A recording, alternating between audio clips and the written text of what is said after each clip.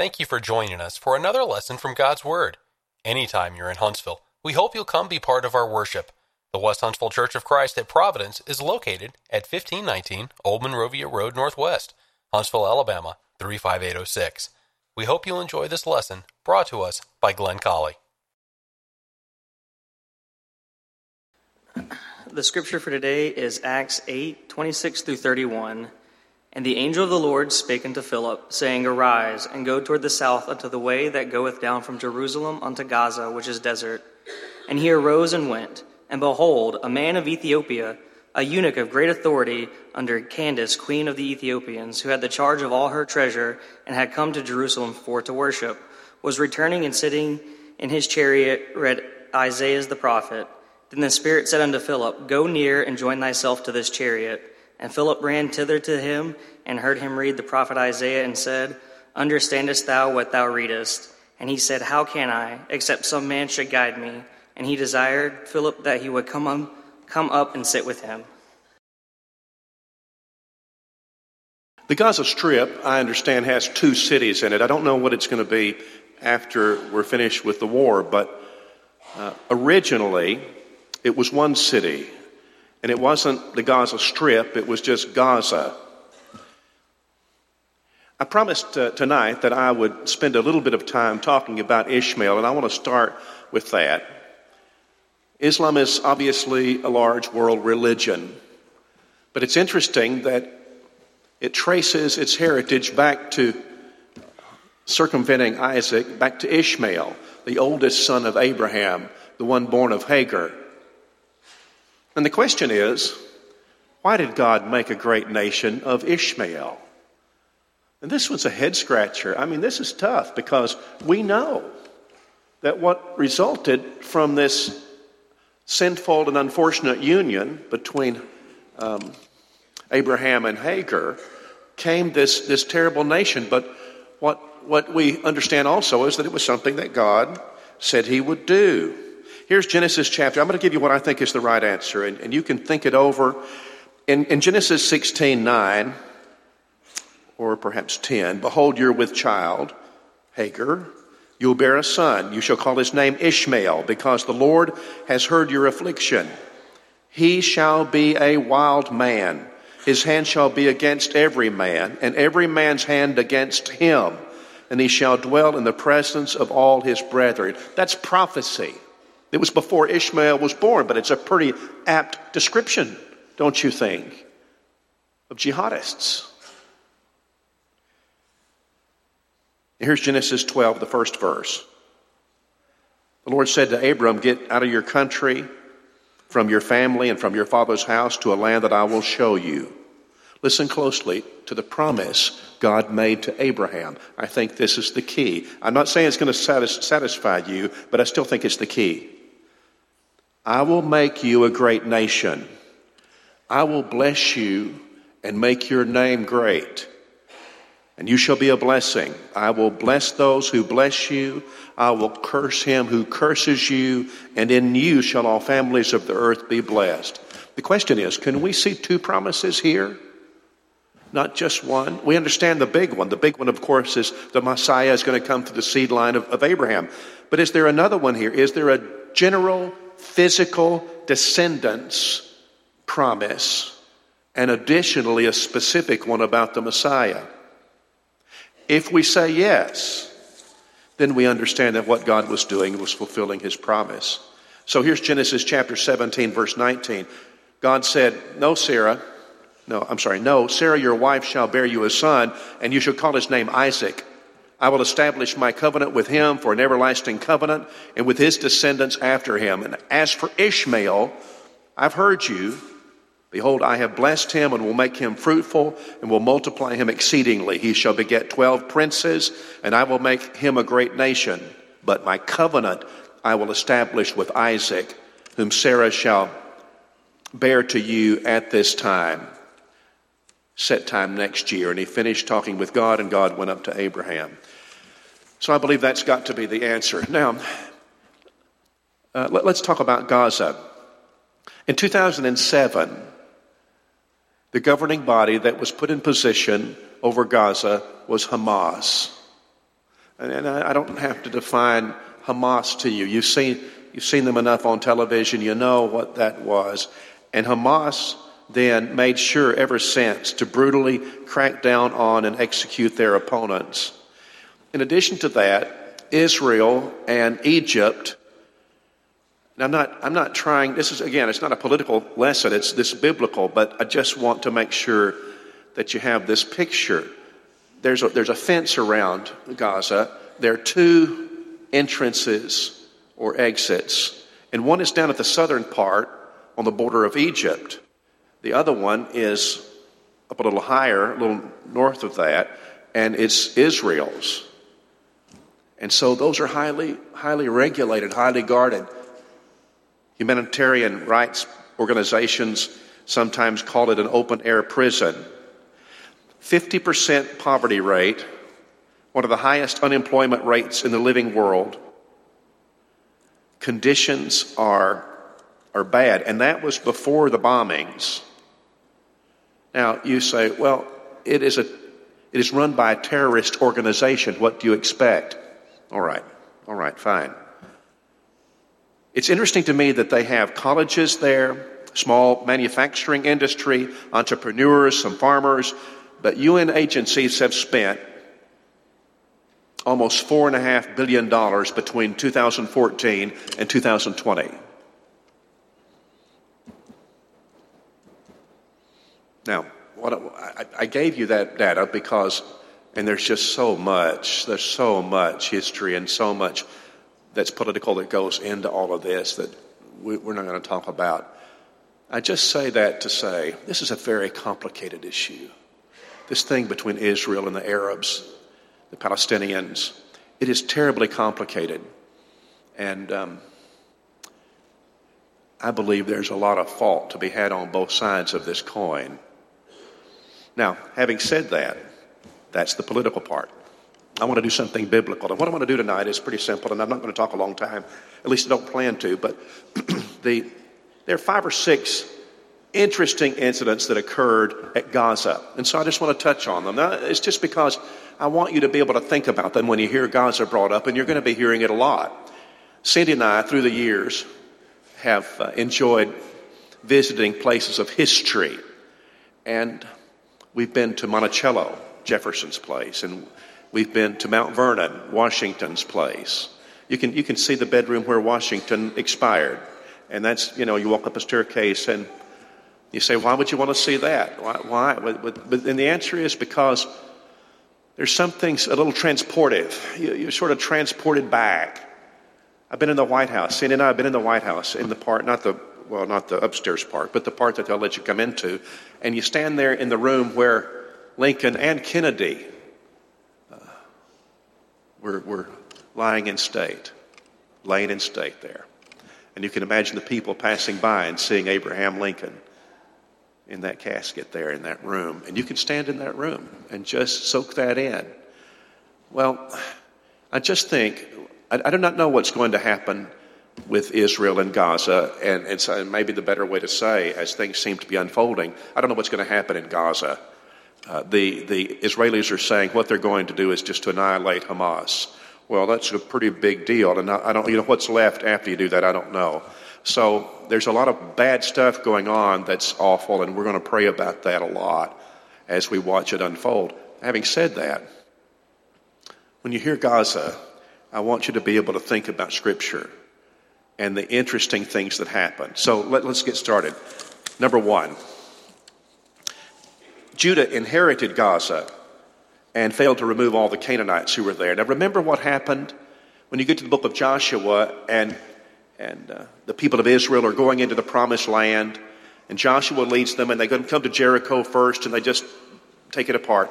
The command of God was, I want you to run the Canaanites out of this land of Canaan. Bear in mind, it had 2 purposes. One was to give the Israelites their inheritance, their God-given place, Canaan. It was a promise to Abraham, and now's the time. But it had a secondary purpose, and that was the Canaanites were idolatrous people. They were opposed to Jehovah God, and God was wanting to punish them. So it had a dual purpose here.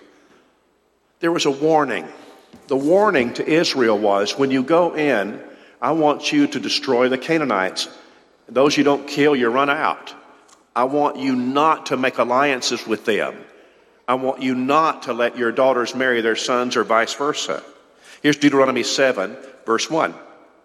When the Lord your God brings you into the land which you go to possess, and has cast out many nations before you, the Hittites, Girgashites, Amorites, Canaanites, Perizzites, the Hivites, the Jebusites, 7 nations greater and mightier than you. And when your Lord God delivers them over to you, you shall conquer them and utterly destroy them. You shall make no covenant with them, nor show mercy on them. Don't make marriages with them. Don't give your daughter to their son, son to your daughter, because they will turn your sons away from following me to serve other gods. So the anger of the Lord will be aroused against you and destroy you suddenly. Is that a stout threat or what? But thus you shall deal with them. You'll destroy their altars, break down their sacred pillars, cut down their wooden images, and burn their carved images with fire, because you're a holy people to the Lord your God. The Lord your God has chosen you to be a people for himself, a special treasure above all the peoples on the face of the earth. Judah was allotted among the other territory, Gaza. But then you have this note in Judges of 1, verse 18 about Judah and Gaza. Also, Judah took Gaza with its territory, Askelon with its territory, Ekron with its territory. So the Lord was with Judah. And they drove out the mountaineers, but they could not drive out the inhabitants of the lowland because they had chariots of iron. Incidentally, the Philistines then took over Gaza in the 12th century. And the Philistines made Gaza one of their chief cities, their 5 chief cities, which brings us to number 2. And that is the book of Judges and Samson. Now, I'm in Judges chapter 16 and verse 3. Now, you remember that he's born in chapter 13. Let's just hit the high caps of Samson. And you remember this. And so he's born, and his parents know that he's unusual, he's different. Chapter 14, he's a grown man, and he says, I saw a woman of Timnath, said to his parents, I want you to go get her for me. Timnath is Philistine. They're Canaanitish people, and they're not godly people. But he's a womanizer. Samson is a judge of Israel, but good man he is not. And so you remember that they prepared a wedding for him. They had this I guess they were bachelors, 30 companions, and they were having this celebration for the wedding that was about to happen, or maybe had just happened. And Samson proposes a riddle that could not be solved. And the 30 men, there was a pretty high stake on this bet, and it couldn't be solved because of the nature of the riddle. And his bride tells the secret to the 30 companions and just turns everything upside down. And Samson is furious, and he leaves. I don't want you anymore. I'm done with you, woman. And he leaves. Now he gets lonely by and by, and so he goes back to get her. Well, she's married to somebody else. And so Samson takes foxes, 300 foxes, ties their tails together with torches and burned up the Philistines' fields and their grain and their olive groves and their vineyard. He took the jawbone of an ass and killed 1,000 Philistines. And then in chapter 16, he gets lonely again, and he goes to Gaza, and he finds a harlot there, and he employs her. The Philistines surround the house. They know he's in there. They want him dead real bad, and they surround the house. They're going to wait until morning and then pounce on him and kill him. But at midnight, he goes out. Now, they've locked up the gates, but he goes and takes the gates and pulls the gates up, and he carries them on his back. I'm in Judges 16:3. Now, Samson lay asleep till midnight. At midnight, he got up and took hold of the doors of the city gate, the 2 doorposts, pulled them up along with the bars, put them on his shoulders, and he carried them to the top of the mountain, which is opposite Hebron. It is also then, so he escaped. He left the harlot in Gaza, and when the Philistines finally capture him, they extradite him back to Gaza. It is in Gaza that Samson is going to push those pillars over, and he'll die there. When you think about Gaza, you might think about Samson, Judges 16, verse 28. Here's number 3, the Ark of the Covenant. What comes to your mind in 1 Samuel chapter 4 through 6 about the Ark? So Israel was fighting the Philistines. And somebody got the bright idea, that the Ark of the Covenant could be used as an amulet. It could be used as a good luck charm. A guy to go get it. And they bring it from Hebron, and they want to have it there in the camp. And they're so convinced that the Ark of the Covenant is going to mean they have victory, they shout. They just make a big hoopla over having the Ark in their campground.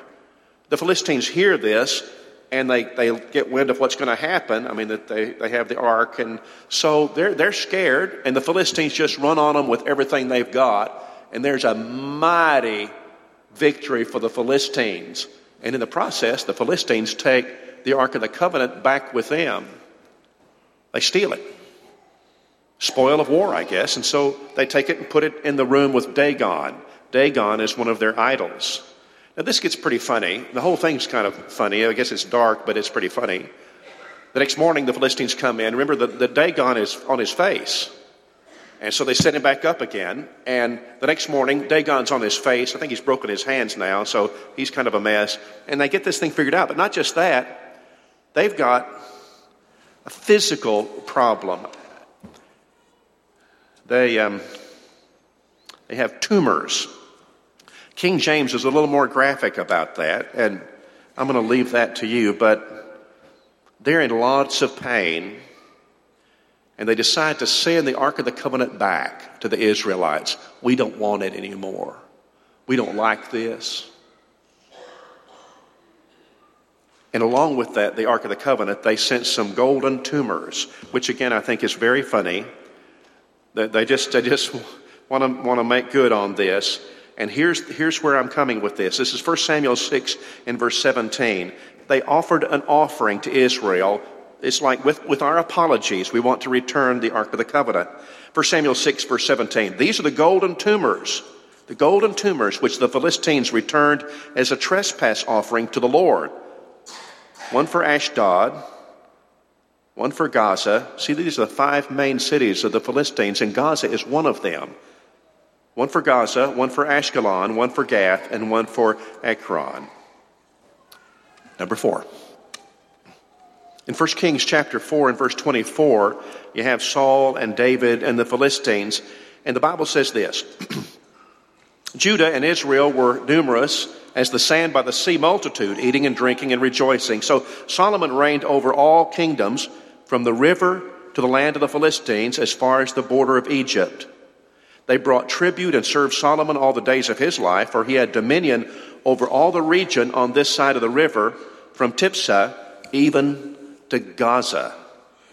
Gaza fell to Israelite rule under King David in the early of the 11th century BC.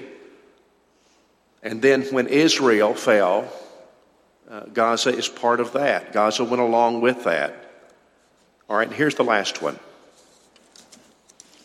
And this one, I think this one probably gives me the most pleasure because it's in the New Testament, because it has to do with obeying the gospel. And maybe you remember this, and we were talking about it in Kids Sing just a moment ago. The Bible says that when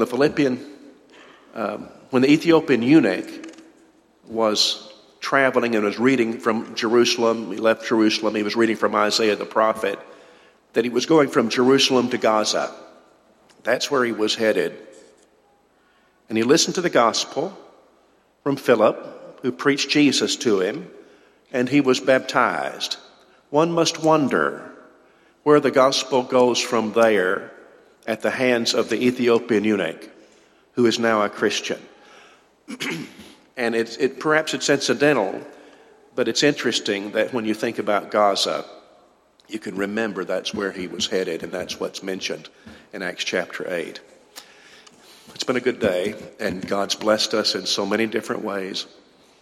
We had a great crowd today. I don't know what the number was, but it was really a good crowd, and lots of people who are visiting. We have visitors here tonight, and it's good to have you. I hope you have a great work week or whatever you're planning to do, and that God will bless all that you do.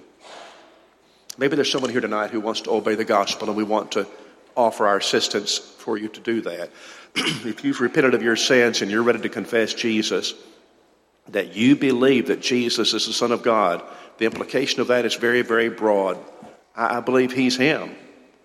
Then you can be immersed in water to have your sins washed away. We hope you have enjoyed this lesson from God's Word, brought to us by Glenn Colley. If you have comments or questions, Glenn can be reached by email at colley@westhuntsville.org.